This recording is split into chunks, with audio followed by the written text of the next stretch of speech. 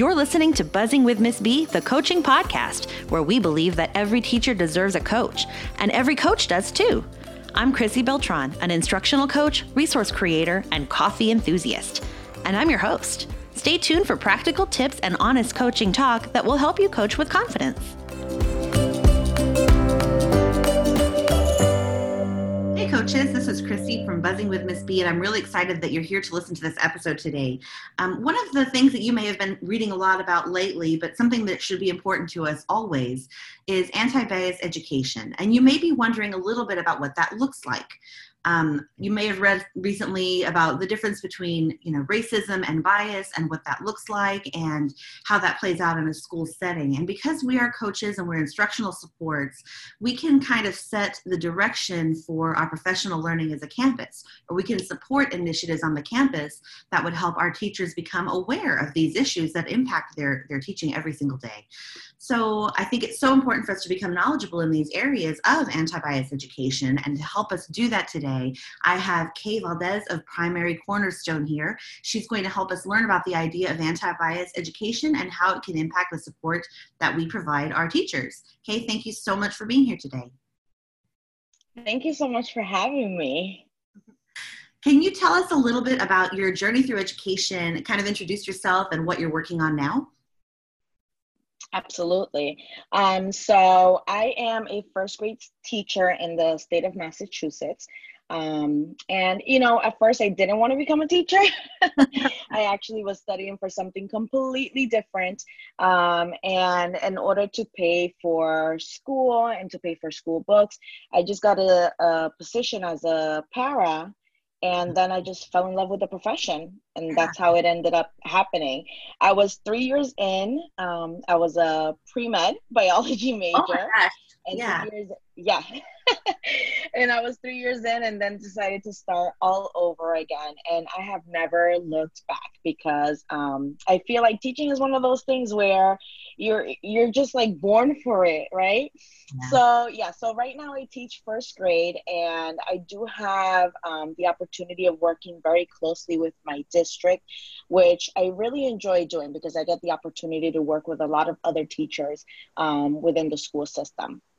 So as of this fall, our district is going to be launching a dual language program. So I have been in the background working on that and helping to develop the curriculum for that. And it's actually where my passion for anti-bias started, because it's just such an important concept within dual language. And then it's kind of just navigated into all other areas of my life and education. So that's one thing I'm working on. I'm also going to school right now. I have my master's in math education, but for some reason, I don't know, I've kind of just like navigated towards literacy. So I teach literacy PD in my district, even though I'm a math major. So I don't know how that happened. Yeah. And so with that, now I did go back to school, and I am pursuing principal licensure. I'm working with an institute here in Massachusetts that works really closely with UMass Boston, with a lot of professors from Harvard. So it's just been such an amazing experience, and just feel very blessed to be part of that. So we'll see where this leads, and where my career leads me with this, with going to school and studying to be a principal. The other thing is I'm really involved with my union, and this is not a PSA, but being involved with the union is very important, because you get to advocate a lot, not just for teachers, but for student learning. It's so important. And one of the things my union is doing is we're leading a social and racial justice committee. So that's really been helpful to get involved in a lot of the different schools. So I'm working in one school, but it gives me the opportunity to be able to reach out to other schools and have changes happen district-wide rather than just within my own campus. That's great. I firmly believe in having PSAs just throughout the day. Just everyone should know. Just make, down on your tiny soapbox for just a couple seconds, and then you hop off and go about your day. That's what I think I do in my daily life too. People in my life are probably like, okay, yes, we know, thank you. But I'm in agreement with that philosophy. So I saw that you had presented for the Total Teacher Summit on anti-bias education, because I was scrolling through Instagram and I came across your post. And I think, the people that last year I hosted that anti-racism campaign after we had a horrific shooting here at in El Paso at this Walmart down the street. And so down the street it's like less than a mile away from my house. I can walk there. And so it was such a big event. And I think that the people who participated in that campaign, there were 22 different bloggers who shared resources and ideas. They pop up the most in my feed because I follow, I see everything that they put up. And so I think that's why you popped up towards the top. And I saw that you were sharing at that summit, and I thought that was such an interesting idea. So can you introduce us to the idea of bias and anti-bias education? Yes. So, a lot of people immediately, because we're talking so much about anti-bias, especially on social media, I feel like there are lots of misconceptions. So I like to talk about a little bit about what it is and what it is not, because I think if we understand what it is not, it helps us to understand what it is. And first and foremost is that anti-bias is definitely not a trend. I know that a lot of us have been woken up to the realities of education. And so in doing so, sometimes we may end up doing something just for a period of time. And we have to know that anti-bias really is for the long haul, that it is not a performative thing that we do just for the time being.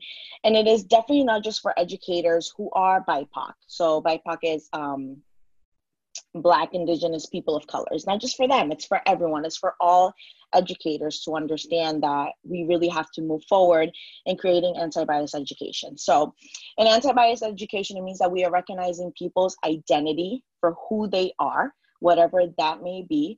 It's also understanding people's differences and valuing those people in different communities. It is recognizing the acts of injustice and how they affect people in society and how that trickles down into education.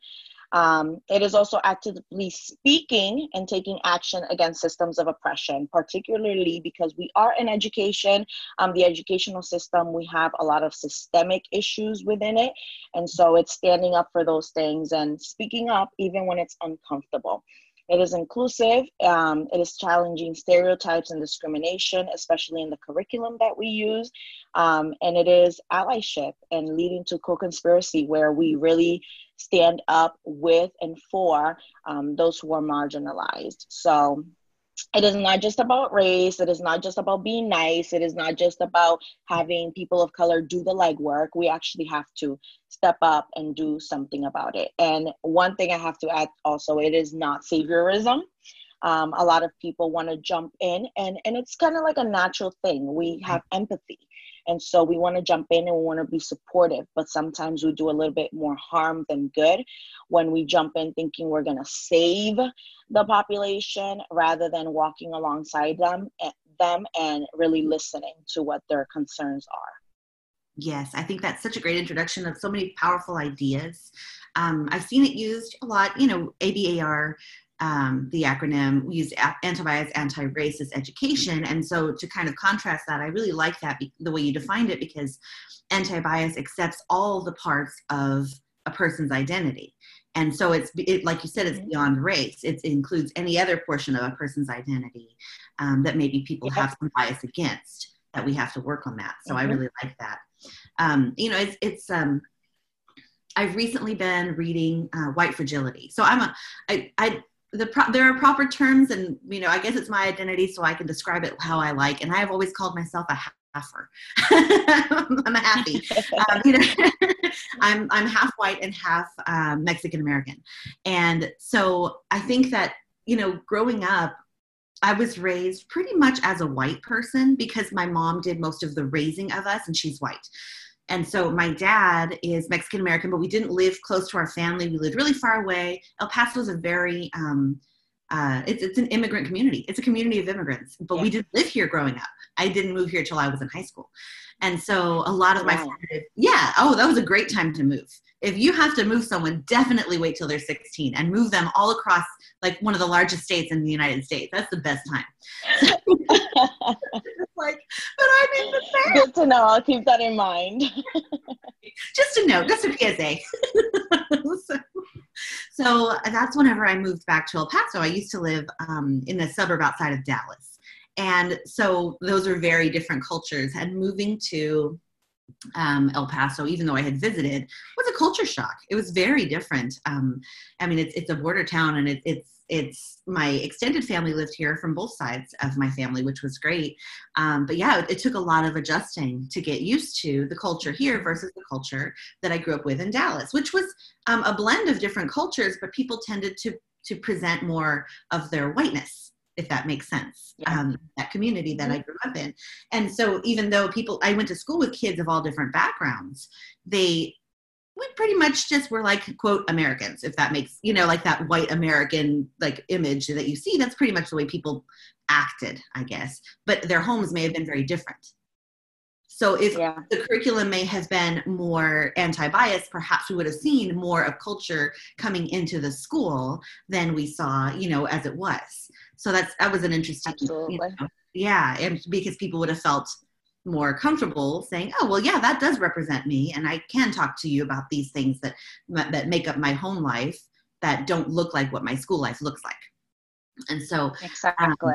yeah, I feel like here there's more acceptance of the Hispanic culture, but there is a lot of bias in other directions, because the Hmm. majority of people, over 80% of people in El Paso are Latinx, and that's a lot of people.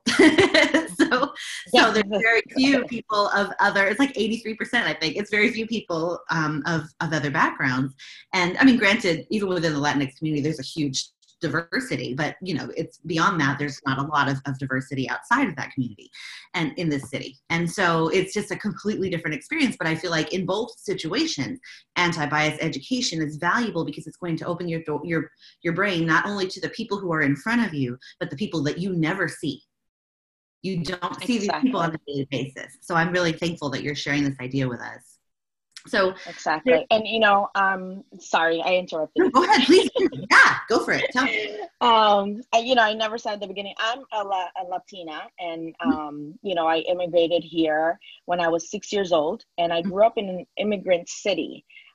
So everyone, all of my friends in school, they were all Latinos also, Yeah. but all of the educators were white, and all Oh, of the curriculum was from a white lens. So even within our community, like, we were all Latinos, but everything we were learning about had nothing to do with us and our culture. We didn't have access to text that represented us or that had characters that looked like us.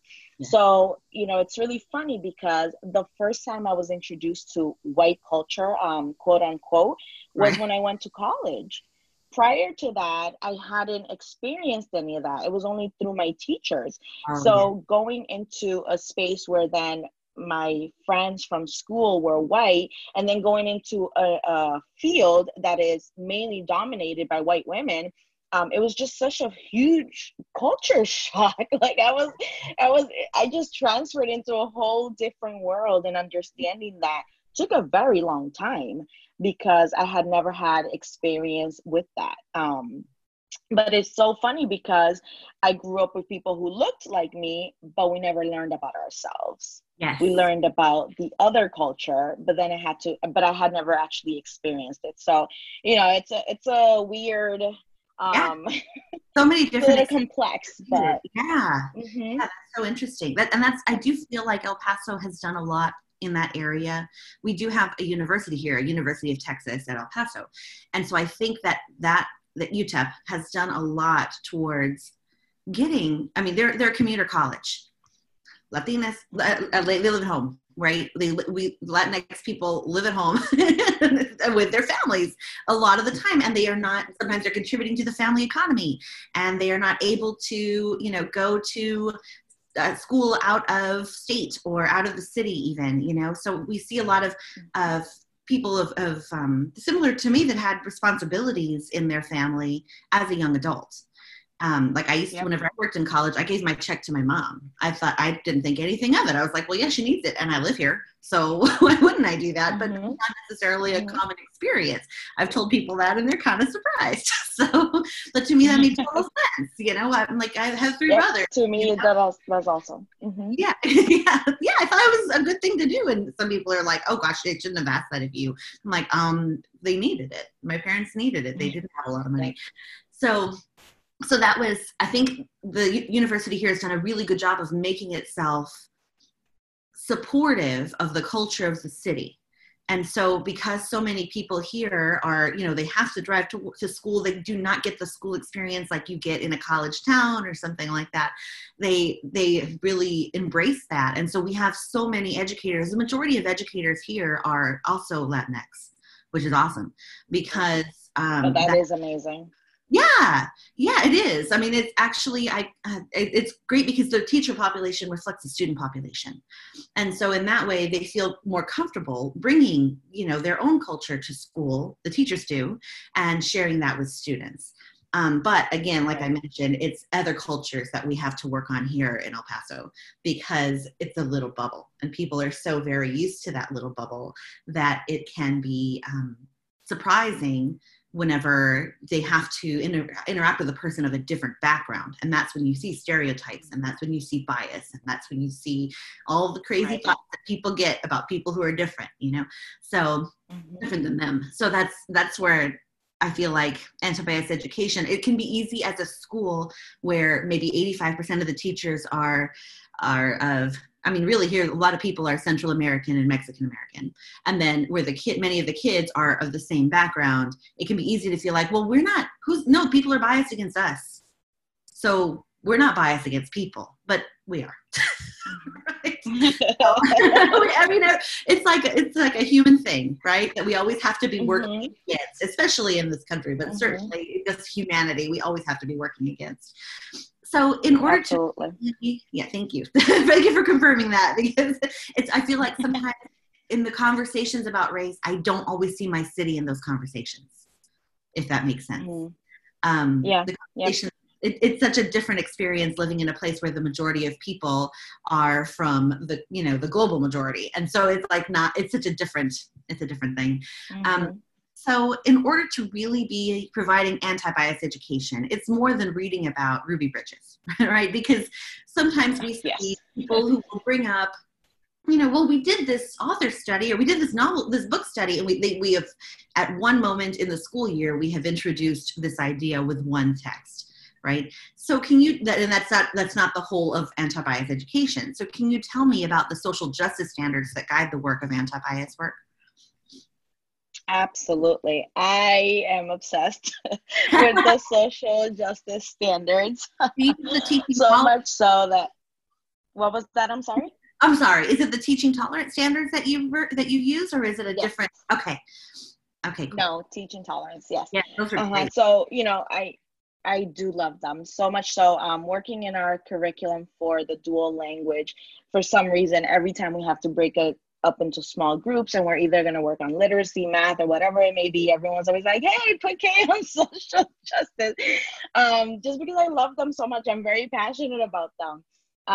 So the social justice standards can be found through teachintolerance.org. It's a great organization, and they provide a lot of great resources for educators. It covers so many different topics. So the social justice standards are broken up into like 4 quadrants, and they are identity, diversity, justice, and action. Within each category, there are 5 different standards. So identity has 5 standards, diversity has 5, justice and action, and so forth. And so they're very similar to each other. Like the 5 standards within identity are similar to each other, but they build upon one another. And the wonderful thing about the social justice standards, which I really love, is that they span from grades K all the way through 12, but the standards don't change. The wording changes so that they're cognitively appropriate for that grade level, but the information is still the same. A lot of times people think, well, children in kindergarten can't learn these concepts, and absolutely they can. We start seeing color and we start noticing differences at a very early age, and we create internal biases that we're not even aware of. And so if we don't talk about it, those things are going to persist. Mhm. So that's why I really like them, because they do span through all grade levels and they build upon each other. So you kind of have a scaffold happening, a vertical alignment as kids are going up in grade levels. If an entire school system is using these standards, then the kids are building up on each standard as they're going along, kind of like any other standard that we use in Right, education. right. So those are the standards that we focus on. And the beautiful thing about dual language, excuse me if I keep dropping the word beautiful or exciting, I just love them. Great stuff. Beautiful and The great so with dual language is that, you know, it has different pillars, although right now the pillars are kind of being restructured. So that may change, the structure of them may change, but the idea still remains the same.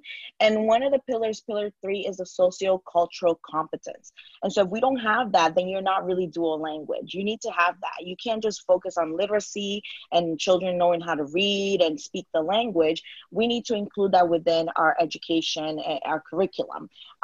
So every time we are creating the different the different lessons or building on the curriculum, the standards, the social justice standards, have to be included every single time. And so this is for dual language I'm speaking about, but I feel like it's something that needs to be just carried over into gen ed, and it's something, and regular ed, special ed, whatever it may be, Right. it needs to be carried into, so that it is something that we are incorporating in all of our lessons as well, that we Yeah. come from a lens that is very critical of what we are teaching, to ensure that we are being anti-biased in our approach. Mm-hmm. Yeah. Can you, in case people don't have experience with dual language, because in some places they don't have a dual language program or aren't familiar with it, can you introduce us to what that is? Oh, absolutely. So, you know, there's a lot of different types of approaches and programs, and there's bilingual programs, and there's SEI. Dual language is very different in that. So when I came to this country, I was placed in a bilingual program, and it was, I will tell you straight up, it was a failed bilingual program, because I was just placed there and given watered down content, pretty much. And it was kind of like we were othered. It was those kids that can't really learn. And so things were given to us in our native language in Spanish, but it wasn't the real content that was being taught in the other classrooms for native English speakers. So when I actually had to transition into the English classroom, I was so lost. I didn't Right. have the content. I had developed the vocabulary, but I didn't have what I needed to be in that grade level. Mm-hmm. So with dual language, you are going in and you're identifying 2 languages that you want to teach, language of instruction. And the program that we are following is a 90-10, which means that in kindergarten, we start at 90% Spanish Mm-hmm. and 10% English. And dual languages, again, it's whatever 2 languages you choose. So a lot of different places that have Portuguese and English, or French and English, but in our area, it's Spanish and English. And then for first grade, it'll be an 80-20. And then for third grade, 70-30, and it moves on that way. And the purpose of it is to create, to have it so that these students become biliterate and bilingual, Yes. fully in both languages. And there's a lot of studies, a lot of research that proves that, you know, a bilingual brain just expands in amazing ways, and it captures information so differently. So it's something we're really excited about, because the studies also show that those students usually, after, you know, it starts a little bit slow, and then as they progress, that educational gap we talk so much about is completely filled, and they don't just meet the criteria to where their counterparts are at, but they exceed it, which is really exciting to talk about, because this is really something we want to dive into, and seeing those kids succeed. So we're meeting them at their needs and making sure that we are bringing education and fulfilling their needs for being represented and seeing themselves in education as well. Yes, I like that. So then language is considered one facet of identity. Yes, absolutely. So you know, with the dual language program, we explore all of these things. And students don't just learn about their own culture, they're learning about different cultures, because that's the other thing. We think, well, representation, they need to have mirrors, and mirrors are very important, extremely. Like I said earlier, for me, I didn't have mirrors growing up, but we also need to have windows and we need to have doors, which means that students need to have access to other cultures and understanding other people, and how, because how do you become anti-bias if you only have a mirror in front of you? Right. So we have a lot of issues in education where there's a lot of times where, like in my community, we never had mirrors. All we had were windows. That was it. But then you have in maybe a more affluent community that is mostly white people, they also only have mirrors, right? But the education being taught, the curriculum also covers them and everything that they need, but they don't have windows. They can't see into our world. So it's an issue going both ways. Yes. We need mirrors, windows, and doors in all of education. Yes, we absolutely do. So what can you say about the argument that people make? And it sounds like, but we already have Black History Month and Hispanic Heritage Month, so why do we need a whole curriculum about being anti-bias? And I've actually heard people go to the extent of saying, well, now I feel like I'm being persecuted as a white person because you are taking away from, literature that represents me or my history. Right. And so that's the thing. We can become, one of the important things about doing anti-bias work is becoming self-aware.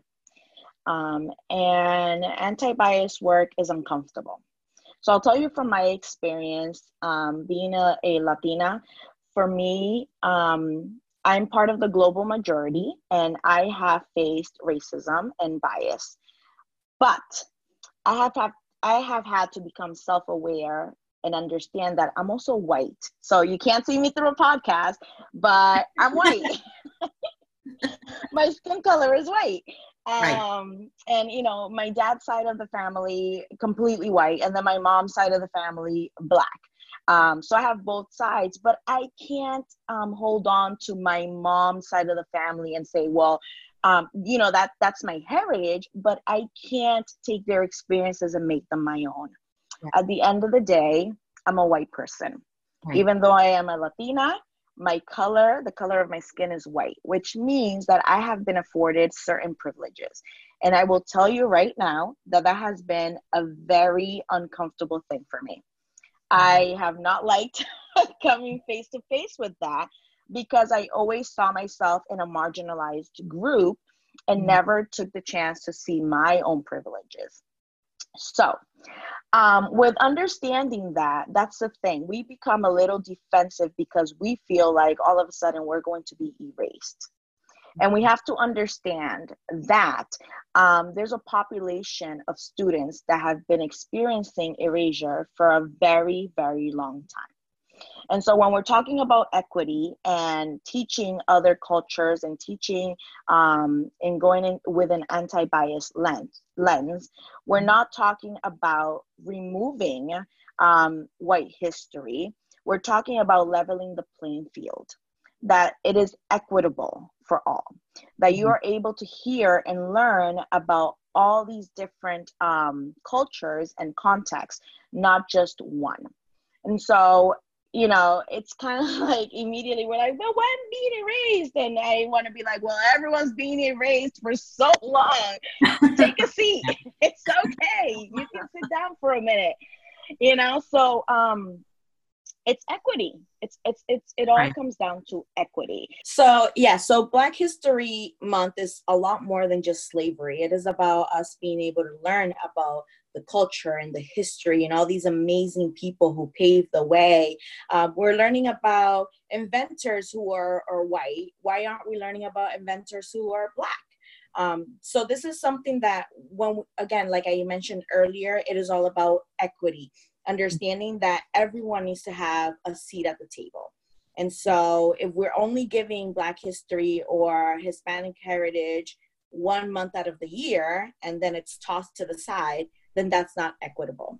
If the rest of the population is getting a full-on 7 months of being displayed and talked about, then it's okay to share that space. Yes. It kind of reminds me, this is a weird connection, but just as you were speaking about this, I thought of it. Recently, there's been a meme going around that shows a picture of a teacher, and it says, if your profession requires an appreciation week, you're not getting paid enough. Yes. And it's kind of a similar idea. If you have to have a special month to talk about a whole group of people, then you're not talking about everybody the rest of the year. You're only talking about everybody else, right? So, exactly. Yeah. So I think and maybe it's a perfect understand. Yeah, that's a perfect example, because if we look at education now and trying to go back into the building, all of the comments that you see on social media about teachers and just get back to work or just quit, or, all of that appreciation they had for us a couple of months ago, it's gone. That's way right. That's over, guys. It's terrible. It's so hurtful and sad, but yes, it's a similar idea. All the that you show people during Black History Month, once that month is over. And that only addresses, like we were talking about, race, right? And so what are some other factors of identity that we need to be aware of as we're thinking about anti-bias education?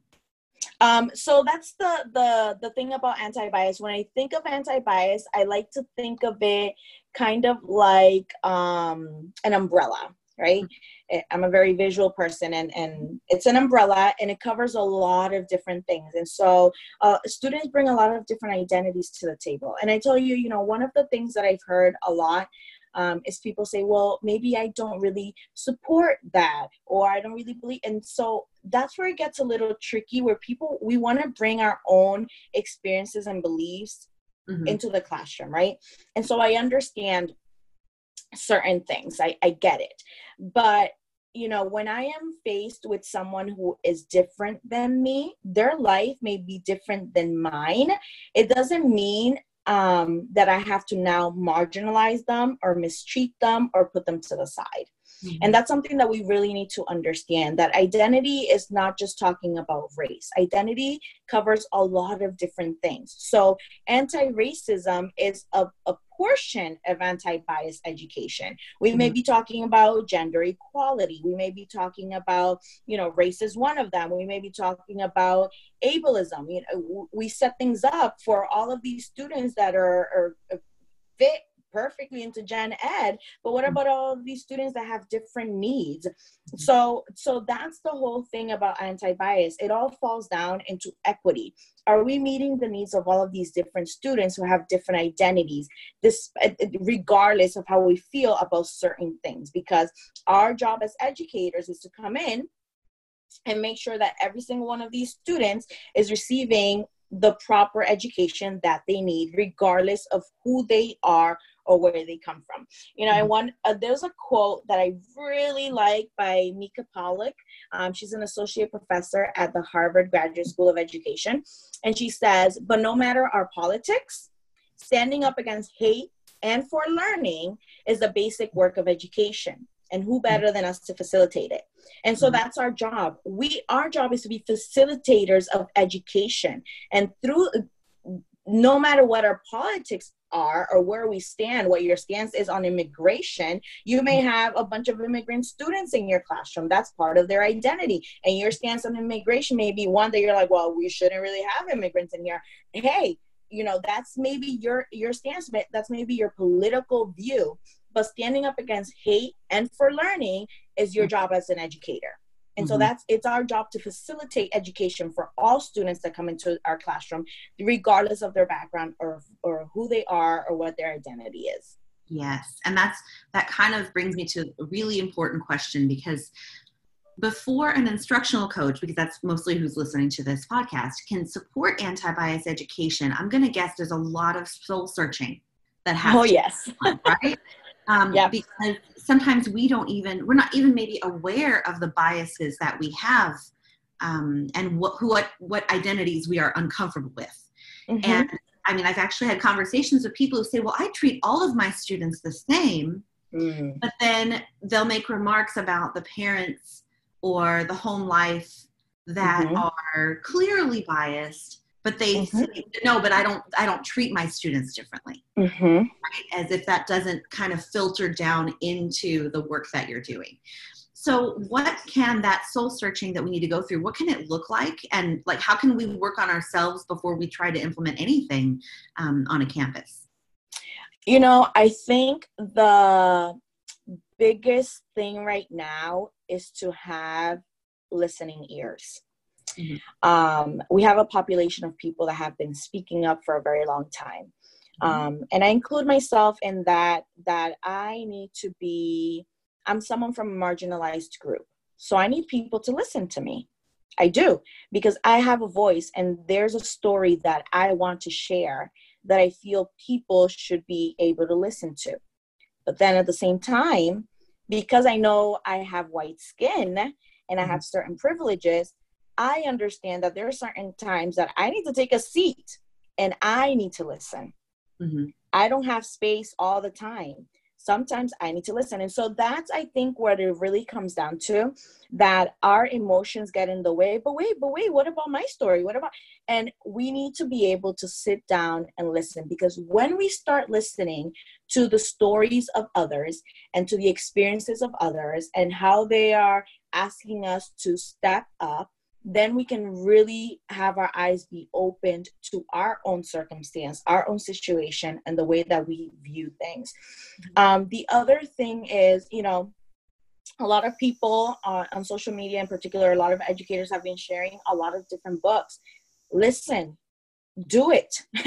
Read those books. But it doesn't stop at reading the books. You have to actually then take the action. But it's very important for us to, you know, we think of action and we think of these huge things that we need to do, right? And it starts really small. It really does. It starts with a change of heart, with an understanding of what anti-bias is, with an understanding of our own internal biases, because I myself have biases. And so one of the things that I learned about a lot is that, you know, we think of racism, or we think of bias, particularly racism, and we ascribe to one of two things. We say either you're racist or you're not, right? And the thing is that I feel like we're all racist. Every single one of us. Right now, I may be working on anti-bias education, but at some point, something that's internally in me that I didn't even realize may come forth, and I may act in a racist way. So that's where we need to distinguish that, you know, there are a lot of different biases that we have, and we bring them to the table without realizing them sometimes. And so you're all in on anti-bias or you're not. And being all in and anti-bias means that you are consistently checking yourself, because I'm speaking on anti-bias right now, but that doesn't exclude me from being a biased person. Right. I can be biased. I have biases. And so I have to constantly check them at the door.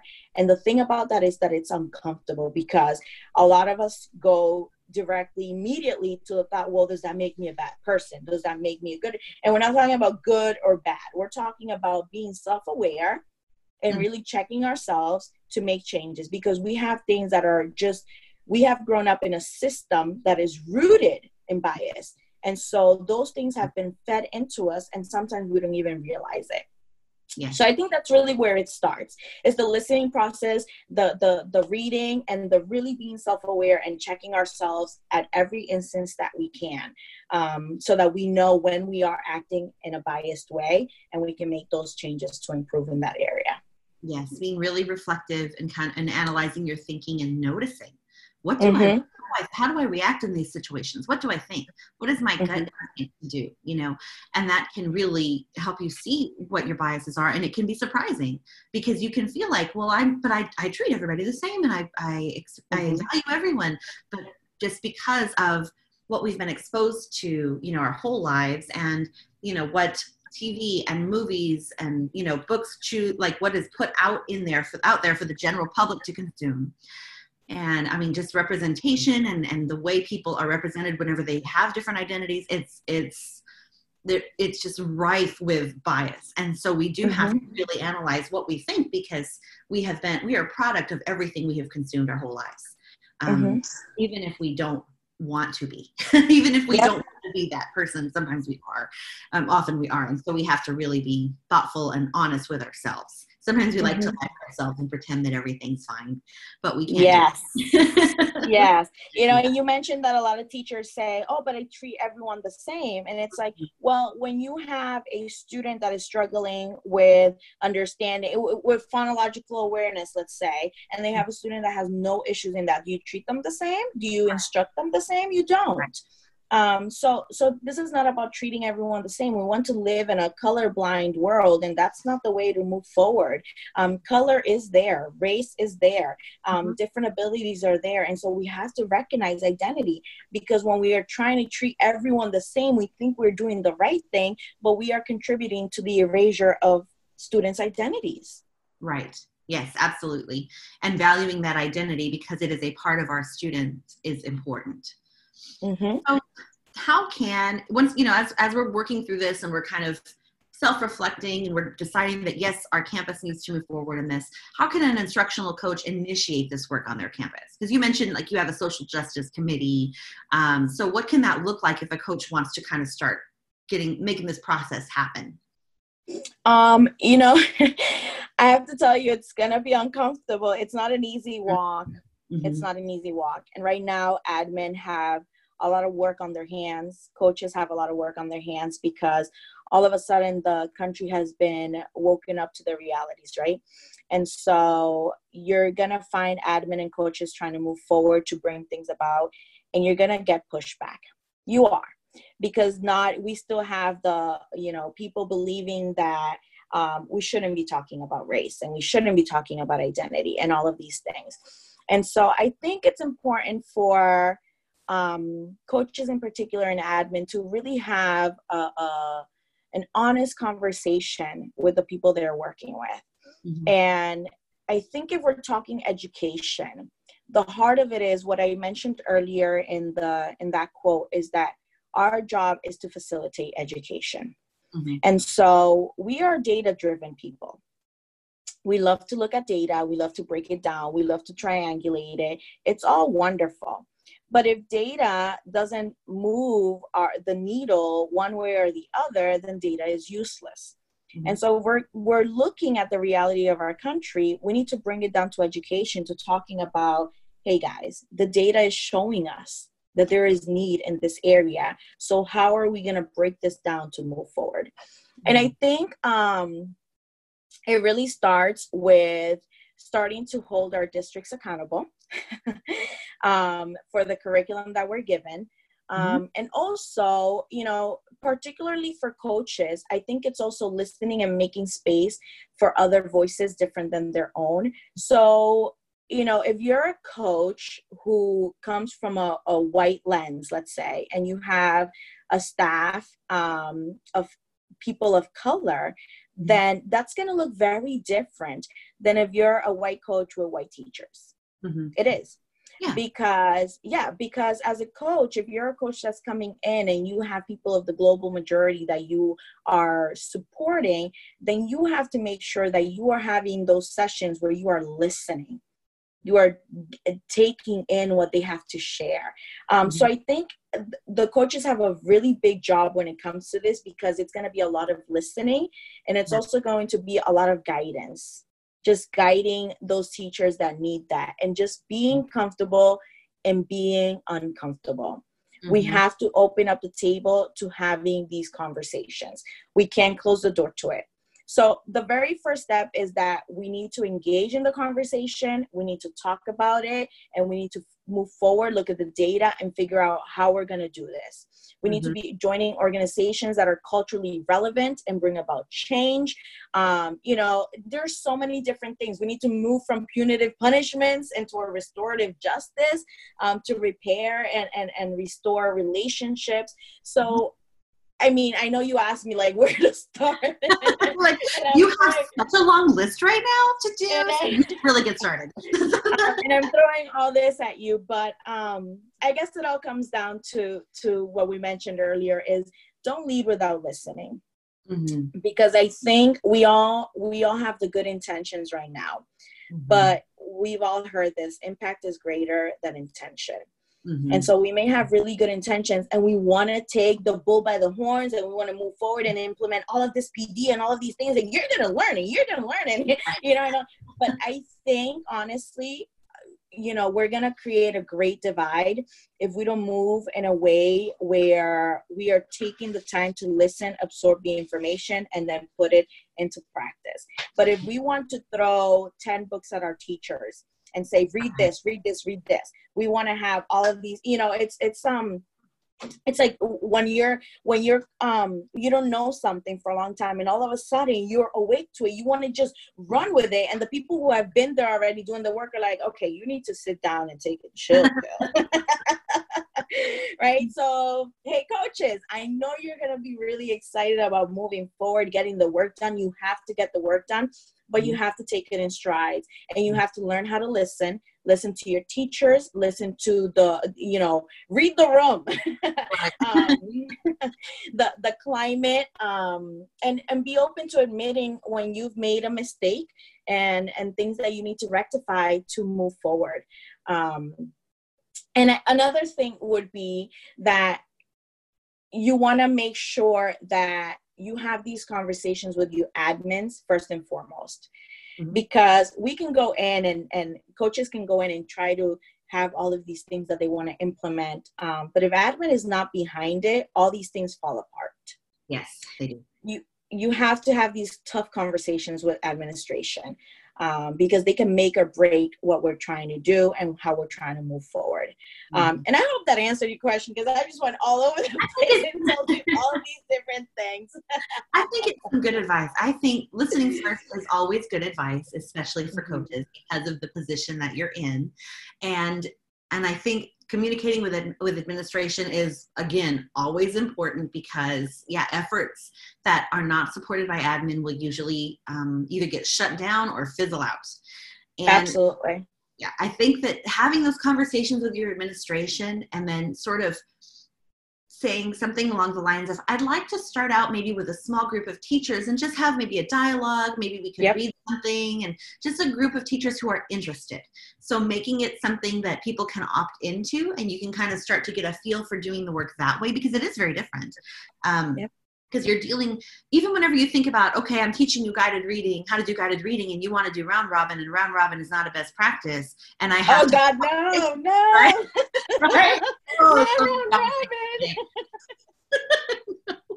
So you want to do this, and I'm telling you, I have to tell you why that's not a good idea. This is a whole, I used to say growing up all the time, a whole nother level of uncomfortable conversation, right? So you thought you were uncomfortable having the round robin conversation. This is going to be a whole other thing.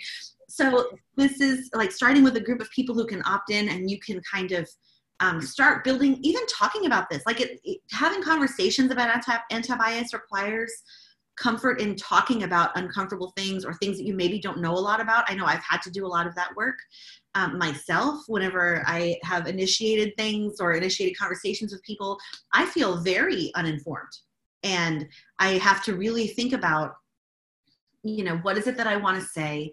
You know, how am I expressing this? Am I expressing this appropriately? You know, and is this really what I'm trying to say? How does my life fit into this? How do I perceive other people? And it's a lot of thinking. It can be exhausting. So I think small, on a small scale, is probably your best bet. And then you can say, I think that as a team, maybe we can take this to our campus.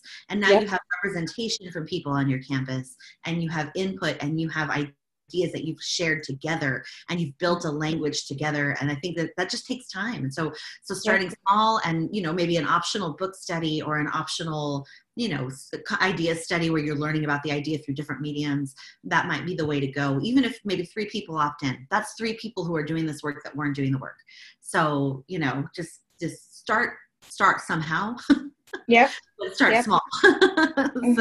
Start small, move forward. And I think always be aware of the voices that you are letting in and listening to, because it can be a slippery slope where, you know, for instance, some people, they may say, well, let's have a diverse community night where, we bring all of the families and we celebrate culture. Like, let's say for me growing up in the Latino community, the teachers wanted to include, let's have a Latino night. But then all of the teachers were putting it together, and you walk in and it's all sombreros and tacos and it's putting out the stuff. Oh my God. I thought that they were having you bring something from home or something. Right? Oh man. So, it's like, oh, okay. So you're trying to represent from home, right? Yeah. It's like, thank you for trying to represent us and include us, but you did it from a very limited lens. That's not who we are. That's the impact intention thing, right? Impact. Exactly. Yeah. So, we may want to move forward like, yeah, we're going to be anti-bias now, and we're going to do all this work. And then all of a sudden, again, we're doing more harm than good because we are not listening to the voices that have been in the trenches and can speak up and have the experiences. Mm-hmm. So thin line, and we need to always be aware of that at all times. Mm-hmm. Very true. I feel like our first efforts in any kind of work like this are always terrible. Yeah. Like I don't know if anyone listens to a lot of different podcasts, but I listen to lots of podcasts. Many of them are business related because that is an area that I did not go to school for, and so I am learning. That's the way I kind of build up that knowledge base. And recently, they've realized that racism is a thing. Yeah. And they are having guests on, which I'm thankful that they are.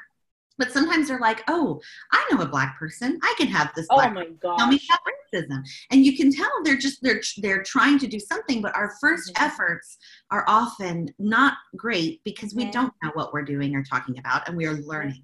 So if you approach it as a learning, like I am here learning, we are here learning together, let us see what we learn. Yep, absolutely. And we are going to try to make this as sincere as possible, that we are all going through this process together. Nobody is an expert. We are all figuring things out. I think you can set the tone, maybe constructing norms for that group as a group, in collaboratively would be really important, because this is a different kind of work than many of the conversations we have. Those norms are very important because you want to make sure that the space is safe. You want to have safe spaces for those conversations, because what usually happens is if someone is starting to speak up, they're from a marginalized group and they're saying, well, yes, this is the way that we've experienced. Sometimes those spaces can be very uncomfortable and they can have pushback, and we never want that. You want to make sure that all of these spaces are always safe.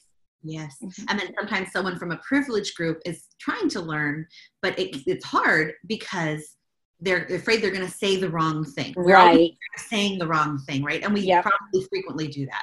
So, and it's part of the learning process. And so it can be hard for someone in a marginalized group to hear someone in a privileged group work through these things that are uncomfortable and that were directly harming the person in the marginalized group, right? Yeah. So it's a touchy thing that we want to make sure that we are supportive of people as they go through this process, as long as they are trying to go through this process, Right. So that's maybe get your counselor involved. That's what I would do. Get a medical counselor involved for sure, because I'd want to make sure that we have someone with a background in that area as well. Not that they're there to counsel the teachers necessarily, but they have some frameworks that they can help support you in dialogue and in communicating with subjects that can be difficult. So that might be a good support person. Depending on your counselor, could be a good support person. Sure. So who are some of the people that you like to learn from about anti-bias education? Well, like teachers online? Sure, or anybody. I know that, Instagram is not PD, right? But it's certainly a doorway to a lot of things. Just by following Tamara Russell and Naomi O'Brien, and just by following people, I have learned so much that I want to learn more about. So it kind of is like a diving board. Like they just give you a little bit of information and then you're like, oh, I didn't know about that. And then you dig into something else, So like that has really helped me. So yeah, if there are people online you learn from, if there are Instagram people you learn from, if there are, YouTube videos that you love, whatever it is whatever source of information, articles, anything, that's great. Got it. Well, since I mentioned the social justice standards, obviously, teachingtolerance.org, absolutely just a wealth of knowledge and information. There is a website that someone sent me, and I'll have to send you the link, and maybe we could put it up when you put in the information in the show notes. Yeah. And it's about diverse books. And so we talk a lot about diverse books, but we also have to be critical of a diverse collection of books, because even sometimes when a book is written by, let's say, a Black person, we may think, oh, this book is wonderful, but it may still be problematic because the illustrator may have not portrayed it correctly. You know, when it comes down to, yeah, when we're talking about publishing, sometimes you don't have a choice on who the illustrator is going to be, and the illustration, you know, all of those things. So we always want to make sure that we check those things. So I will make sure, I'm sorry that I don't have it at the top of my head right now, the name, but I will make sure to share that. A book that I am reading right now that has been really good is Courageous Conversations About Race, written by Glenn Singleton. I mean, it's exclusively talks about race. It's very black and white as a book, but it pushes us forward to make those safe spaces and really be uncomfortable in those situations and have those conversations that need to be had about race in order to improve education. And I really like it because it's focused on education and the systemic issues that we have in our country. And you mentioned Naomi, and of course, Lanisha, my girls, I love them so much. So yes, Apron Education and Read Like a Rock Star, love those women. I've learned so much from them. I talk a lot with Lanisha over Marco Polo. It's wonderful. We have these back and forth. So we have these conversations, and I have questions sometimes, and she's always there, and we just have dialogues. And so that's something important. We should always find that one person or two people that we can have conversations with that are those safe spaces. Ibram X. Kendi, amazing author. I've learned so much from him. He was the one that really opened up my eyes to understanding that, hey, you may qualify or put yourself in the position of being an anti-biased person, but you're still biased. Right. You're trying, but you're still biased. Right? Yes.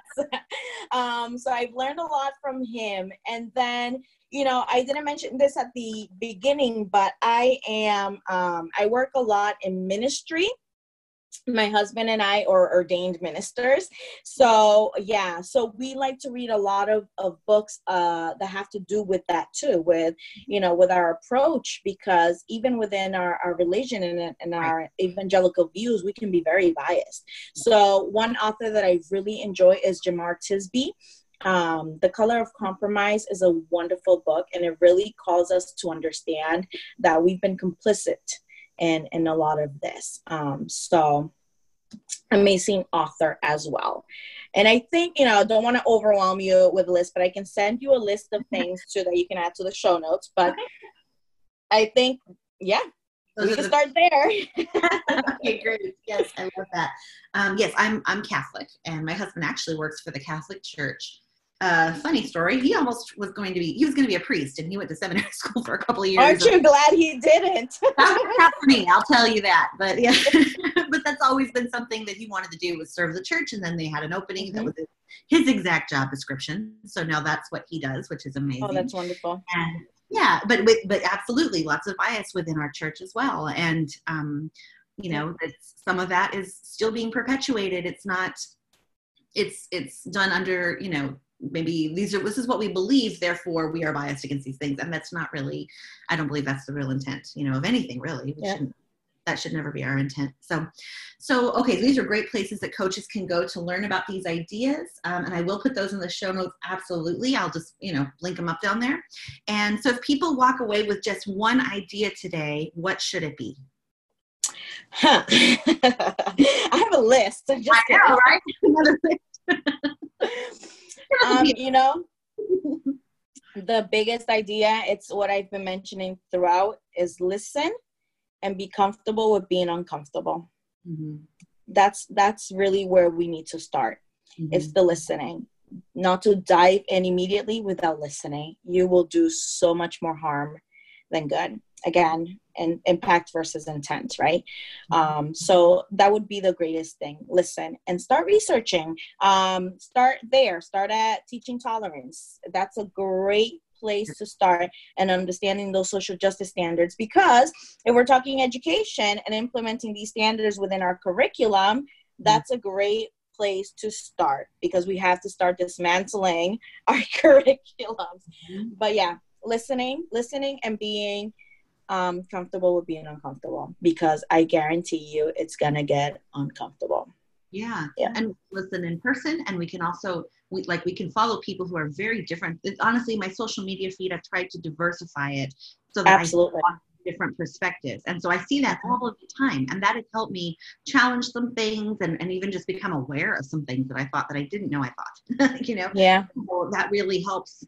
So that's that's an easy way to listen. If you don't have a community around you that you feel like is really, especially diverse, that you can listen to different voices. Maybe if you're in a community that looks a lot like you and your friends look a lot like you and you're like, I don't know, how do I learn about this? Diversify your Instagram feed. Follow some of these people that Kay mentioned today. Start to expose yourself to different ideas, and then suddenly you're like, oh, I didn't even know. Exactly. We're out there now, and it really is. Well, that's helped me a lot. So that's something that I can recommend too. A lot of us live in a bubble and we don't even know it. Yeah, right. And to choose friends who are like us. I mean, honestly, in El Paso here, it's where I live. It's difficult to be friends with people who aren't really like you, because it's such a, as far as race goes, there's such a small population of people that are not the same race as me, you know, and the same ethnicity, and so that makes it tricky to diversify in person. It can, but I can diversify. That's not the only way that you can diversify your life. You can find people who speak different languages, and people who are of different gender identities, and people who are even just a different lifestyle than yours. It's a start, right? So we have to look kind of beyond that superficial thing and see what can we do to have our life full of different kinds of people, so that we can become aware of what we think, and we can we can open our brains up to different people. So where can we find you online? I am on Instagram. It's where I spend a lot of my time. Primary Cornerstone. That's my my handle. And I am on Facebook too, but honestly, I really don't post much there. So don't even, just disregard that. You can just pretend I never said that. And I do have a website, and sadly I haven't updated it as much as I probably should. Been busy doing a lot of studying, but I do have some good posts up there, if I don't say so myself, where I expand on some of these things as well, and that's primarycornerstone.com. So all right, great. Yeah, so mostly my website and Instagram. Okay, those are the two best places to find you. So I appreciate so much that you came on to talk to us today. This was such a good conversation. I really enjoyed it myself. And it's been so helpful to think about what we can do, how we can start, what kinds of thinking we need to be doing, and the changes we need to make in our lives in order to really be supportive of anti-bias education, because it's so meaningful for our students. So thank you so much for coming on today. Thank you so much for having me. It was a pleasure. Oh, that's great. Yay. All right. So coaches, that's your next steps. Check out the show notes, and you can find one of these sources of information that Kay shared today to choose from to get started. And I really think that Kay offered us some great ideas. So I hope that you implement some of this, or at least start doing some thinking around these ideas, so that we can make the change. Coaches have so much impact on the direction of the school goes. So we can be really supportive of change on our campuses. And happy coaching.